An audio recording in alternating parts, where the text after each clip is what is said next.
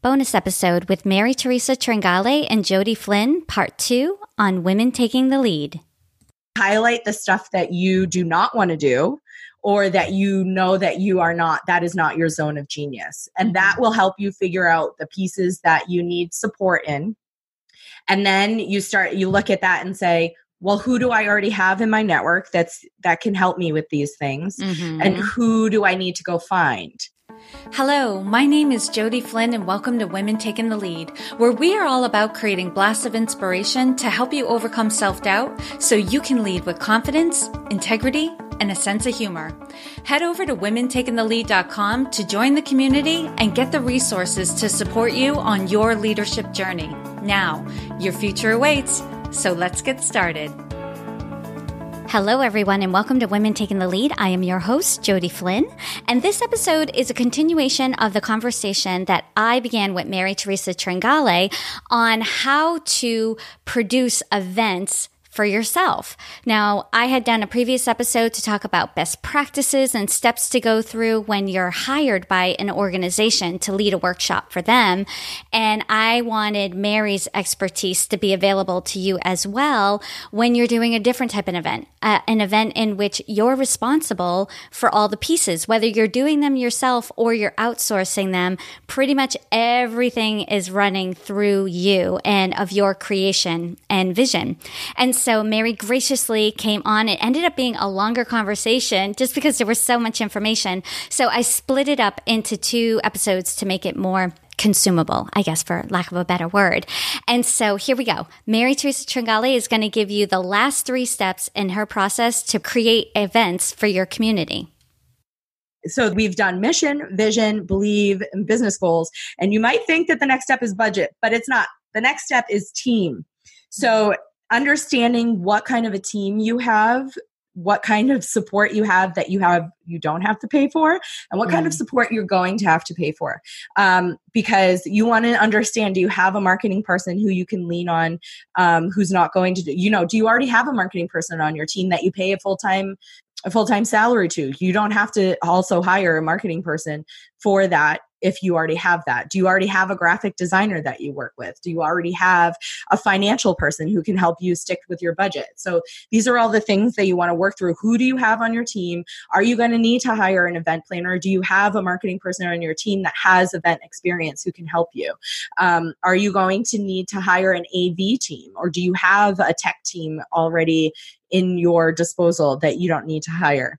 So that's just one other step that kind of seems like it might be a little bit silly, but it's really, really important for you to figure that out before you take the next step, which is budget. Okay, before we go to budget, Mary, I just want to underscore, I'm so glad you brought this up, because for some of you, you're listening and you're like, oh, I'm just doing this little meeting or this little get together. That doesn't mean you have to do all the work just because it's smaller. Like, lean on people, invite people in. People get more excited, more jazzed about things that are going on when they're involved. So if you're a leader within an organization and you're just, putting together a planning meeting for your department, who can you lean on to help you prepare for that? Or could the whole team share a component of the work that needs to be done so everybody feels really involved? I think this is something I'm trying to remind myself of, and I'm trying to remind the whole community of, is like, ask for help, accept help, allow yourself to receive support, because people do want to support you.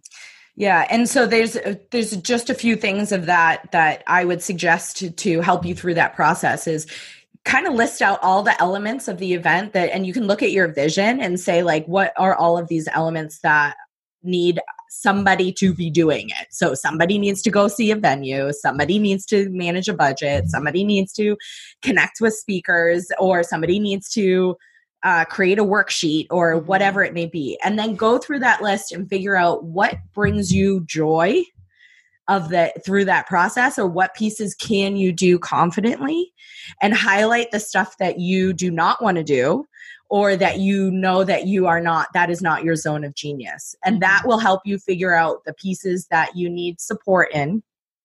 And then you look at that and say, well, who do I already have in my network that can help me with these things? Mm-hmm. And who do I need to go find? And then you can say, maybe there's opportunities for trade. People will want to come to your event and give you that service, or maybe people will be a sponsor of your event and give you that service. But it's really important for you to understand where your holes are at before you move forward, because you want to understand what pieces of that you're going to have to pay for.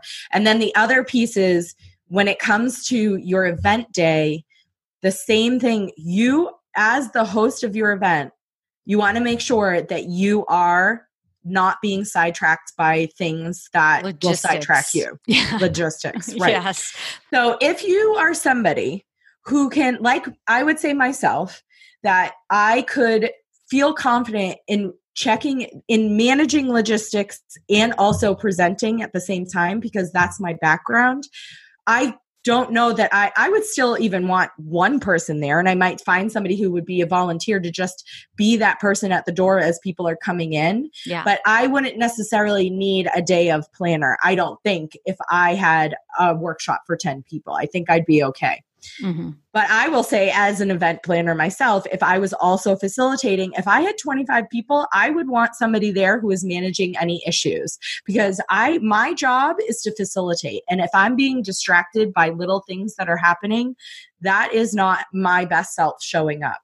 So when you start to put your event together, you want to think about who's going to be there on the day of to do all the little pieces that you are the host with the most. And you should be accessible in that way. Yeah. And so you want to have a team of people around you, and everybody has the job and a role. So think about that too. Hopefully you won't have to pay for all that support, but maybe you already do. Maybe you already have people on your staff or on your team who can be those people. And maybe you can ask friends to be volunteers. And that's usually kind of easy to get people to do, because they want to come to your event anyway. Mm-hmm. So. I'll quickly share, when I did my workshop last year, that was a problem I ran into. I was the host and the person handling all the crazy logistics. And I was in a location where, because of it was a building facing a pretty busy city street, the business locks the front door. So I also had to let people in, and some people were late. So I had to, as I'm trying to welcome everybody and get it started, people were still showing up, and I had to stop and go and let them in and that sort of thing. And it was just crazy. And in retrospect, I probably could think of one or two people who wanted to be a part of the workshop but didn't have the budget to pay for it at that time. I could have said, hey, if you'll be a volunteer for the day, you may not be sitting in the seat, having all the same experiences, but you'll be there able to listen in and be a part of it, and maybe even get paired up with somebody if we have odd numbers or whatever that is. It would have been incredibly helpful to have at least one person to be like, can you go handle this? Yeah. And I think that that's something that a lot of people don't even consider, because they just are like, I'm Superwoman or Superman and I can do it all. I got it. Yeah. But it doesn't serve anybody to be Superman or Superwoman in those moments. It will serve you better to have somebody who's there to be an advocate for you on that day. And you look more professional because you can be present with your audience the entire time. Okay, cool. Thank you for that, Mary. Great. So now we move on to budget. So the budget is everybody's favorite part. It actually is mine, which I'm just a math person. I like little details like this. So, but the budget is a little bit chicken before the egg, but the best way to do this is to start with an Excel grid and have 2 tabs. One tab for income and one tab for expenses. And you can start with your expenses. And the best way to do that is to go back to your vision and start listing out all the things that are a part of your vision that need to be paid for. Mm-hmm. So, for example, your venue and any day of support, any keynote speakers. And also maybe you have speakers who are coming free of charge because they're not being paid, but maybe there's some expenses that go along with them, like gifts. Maybe you're going to buy gifts for everybody. Or providing food. Food, maybe you're providing travel, just like to and from an airport, whatever it may be. So you just want to make sure you're accounting for all of those details. Any signage that you want to have printed, any collateral, and by collateral, I mean worksheets or pencils that might have your logo on them, name tags. Maybe you want a backdrop for your staging area. Even if you're spending $5, it should go on your expenses budget, because the idea is you want to understand at the end of this, how much did you actually spend on this event?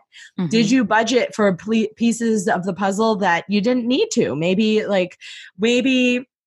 catering came in way under what you thought it was going to. Maybe the AV came in as a sponsor and they didn't charge you at all. These are all things you want to capture so that when you go to do the event again in the future, whether it's an annual event or maybe it's like you did a workshop 3 years ago and you want to do a new one, and how much did that actually cost me? Actually cost you. Mm-hmm. So, and the answer might be it cost me $500. The answer might be it cost me $50,000. Whatever it is, you want to know the answer so that you can be realistic about how you plan for another one in the future. Yeah. And then I will, once I understand what that expenses looks like based on the vision that I had put together at the beginning, then I will go to my income page and start working on that. So that's where you want to say, well, do I want sponsors? And if I want sponsors, what kind of a budget am I going to put towards that? I always think, if you've never done sponsorships or events before, if you don't have relationships or you don't think that you have strong relationships with businesses, keep that number conservative. You might want to start with a budget of $3,000 or $4,000 for sponsorships, or even lower. Don't go too crazy. Don't start with, well, I'm going to have sponsors come in and pay for this entire thing at $50,000. It's not going to happen in your first year unless you also happen to be the person at Coca-Cola who decides where all their money is being spent. Right. So, or you have your name attached to other really big successful events, yada, yada, yada. Right. There's a lot that goes into why a sponsor would want to give you money and have their name on your event. Right. So, but I would start conservatively with the budgeting, because it's always good. Unless you know right off the bat a business is going to come in for $10,000, you don't want to start there. So my suggestion is that you start kind of low with $3,000 to $5,000 and you plan from there and approach people from there. And then if you bring in more money than you budgeted for, awesome, you're in the green already. So, and then the next step is you want to figure out your ticketing plan. So do you have an early bird rate? How long is that going to go? Do you have a 2-for-1? Do you have a discount at 10 tickets? All of that stuff is going to be accounted for in this income. And what you do is you kind of predict not only how many, so that's why going back to how many people that in your vision, how many tickets you want to sell. Right. So let's just say you want the room to be full with 500 people. So for example, with us, we have a goal of selling 325 tickets because 175 of those are going to be comped in some way. So that might be towards sponsorships. That might be towards our partnerships. Might be for us. Volunteers. Right. So this ticketing plan, it accounts for all of that stuff. Right. So if you want to sell 200 tickets, you want to break that down to how many do I want to allow at the early bird rate? How many do I want to allow at this 10 ticket discount? Or what is my goal for at that early bird rate? Are we okay if we sell out at the early bird rate? Will that be okay? And you want to understand all of that stuff as part of that income plan. And then also, if depending on what kind of event you're doing, you might want to also include an expo or a vendor village, people who are buying tables to be at your event. Now, by the way, some people might not want to do sponsors. It might only want to sell tables. That's okay. Or you could just do sponsors and only the sponsors get tables in your vendor village. But it's just, I will say it's an excellent way to bring in additional income to support your event, is to have the opportunity for people to buy booths to be around your audience. I just want to say here, because for those of you who do want to start planning events, but you're new to this can probably feel like drinking from the fire hose a little bit.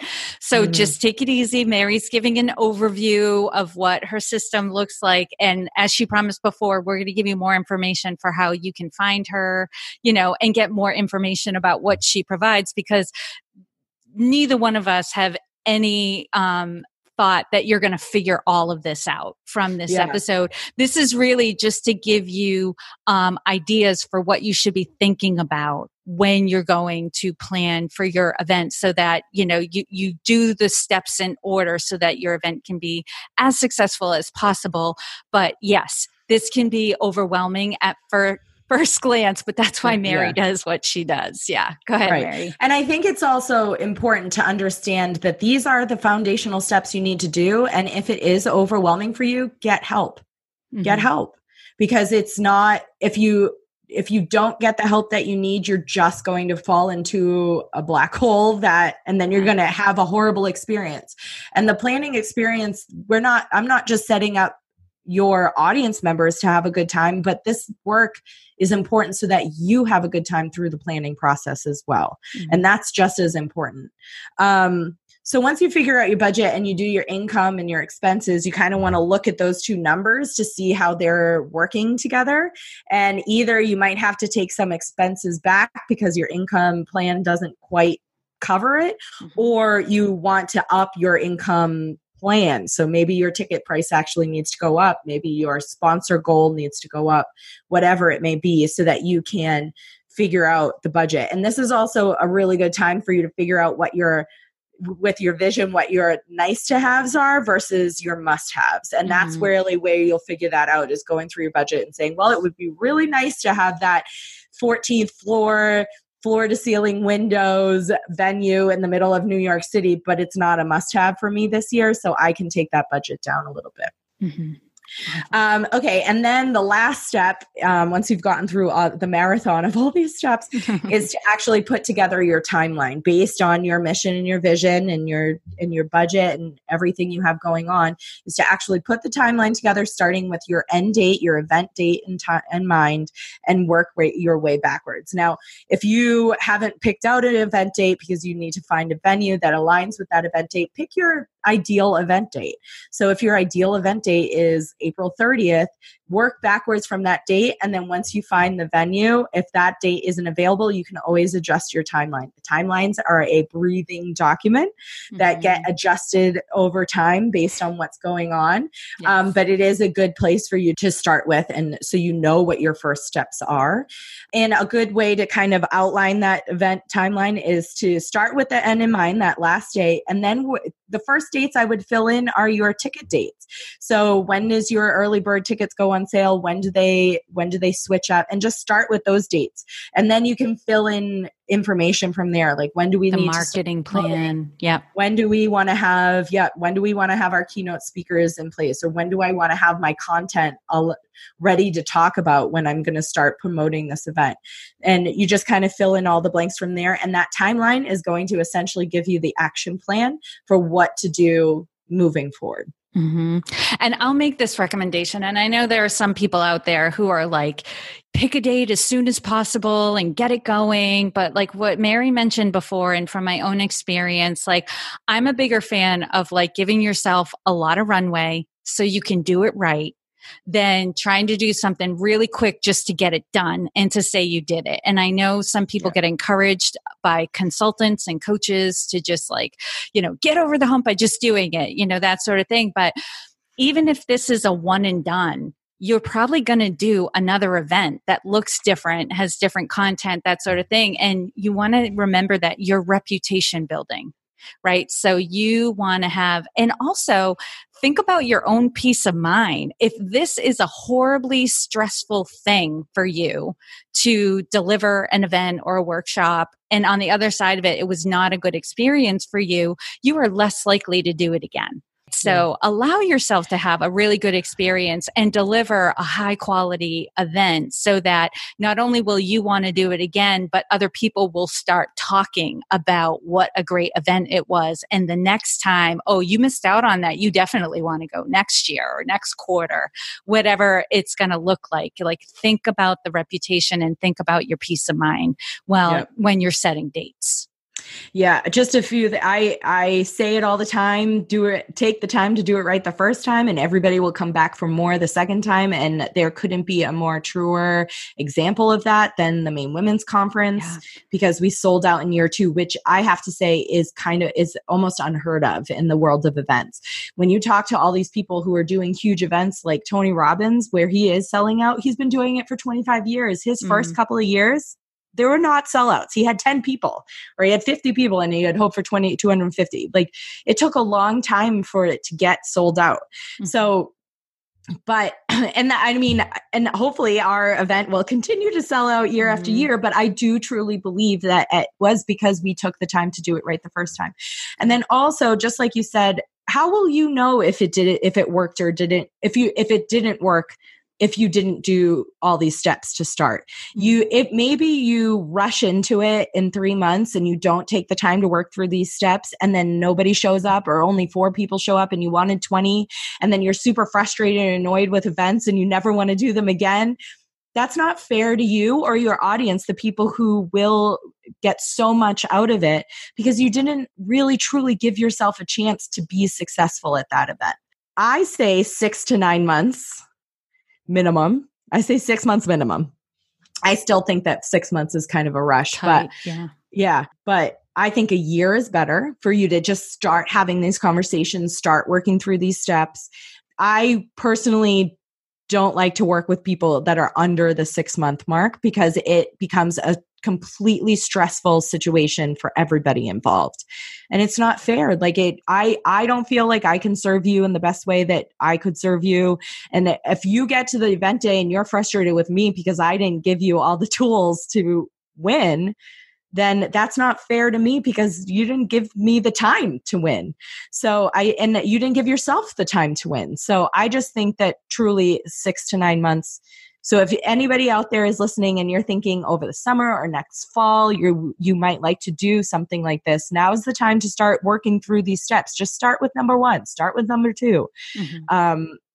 Or, get in touch with me and we can work through those things together now, so that when the time comes, you have all of these tools already in place. Yeah. And that's a great segue, Mary, because I know you work with people at all different levels and with different needs, and you're really building your business to provide people the tools and the resources that they need, depending on, like, I know everyone has different personality types and communication styles, and they like to work with people differently. And you've definitely done the work to try to accommodate as much of that as possible. So let everyone know where they can find you so that they can inquire into that. Yeah. So I'm very active on the Instagram, on Facebook, and on LinkedIn. So you can find me on any of those places. I pretty much accept everybody on Facebook as a friend until they tell me to stop. But because I share a lot on my personal page for this stuff. And I know that's the best. That's where a lot of people are getting their information. So you can find me on any of those platforms. Instagram is mary.teresa.tringali. And I share a lot of free content there as well. And then I also have maryteresatringali.com, which is my website where you can find out more information about how you can work with me. Just one example, if this is the right time, Jody, to talk about the intensive work that I do. So one of the things that I actually love doing more than anything, if I can't work with you one-on-one throughout your entire planning process and do the all-inclusive, which includes me connecting with you on a weekly or bi-weekly, whatever you need basis to make sure you're on track and actually helping you execute the event on the day of. Something that I have found is super valuable to people when they're getting started is a intensive, intensive, either a 4-hour intensive, and we could do that virtually, or a 2-day intensive where I would actually come to you and we would workshop, basically going through these 7 steps and setting you up for success. And I have found that people feel so empowered, so clear, so ready to take it on. And this is actually really great for people who feel confident that they can actually work through the planning process on their own with their team. And they just want that launch point. They just want that foundation so that they have all that information in one place and they can just go and grow and go from there. That is what I'll call the virtual intensive. And you can find out more information about that at maryteresa.com womentakingthelead.com/intensive, and I'll have all the information there.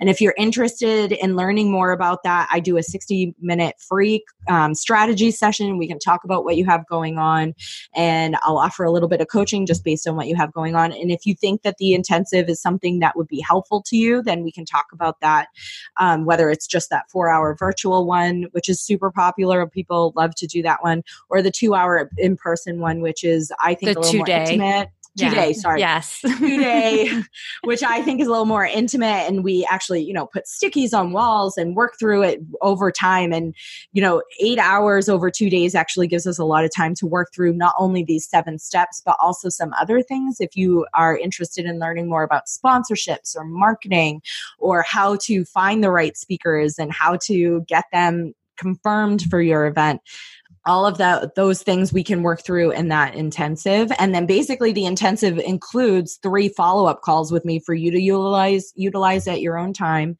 And you can just follow up with me on any questions that you might have. But it's really just an opportunity for me to set you up to win and you to go for it with your team, which a lot of people seem to be really responding to that, because that they have their own teams and they don't need a full-time planner, which I'm super happy to support in that way as well. So again, that's maryteresatringali.com/intensive.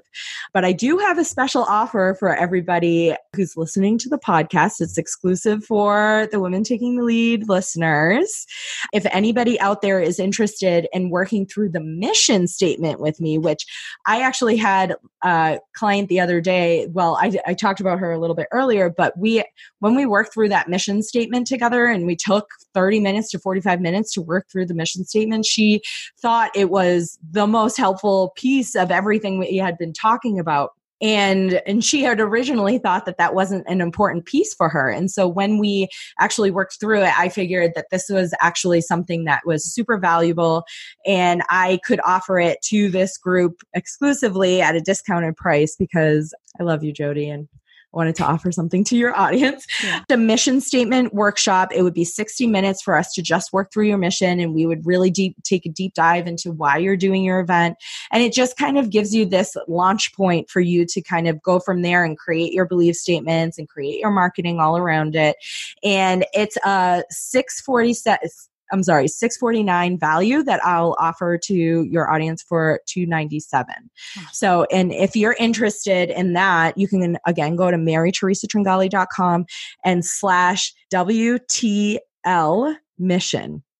Okay. So Women Taking the Lead mission, WTL mission. Yeah. And this is not going to be a public URL that I put out anywhere else. It's only available to anybody who's listening to this episode. If you feel like working through your mission statement with me might be helpful, I would love to help you with that. And I know that it seems to be one of the most powerful pieces of this process that I work through with people, because they just feel super clear and super heard and super excited to start talking about it because they know what they're talking about, which is really helpful for people. So If you're interested, I'd love to work with you on that. Yes. And for those of you listening, I know sometimes you're on the go or in the car and you can't write all this down.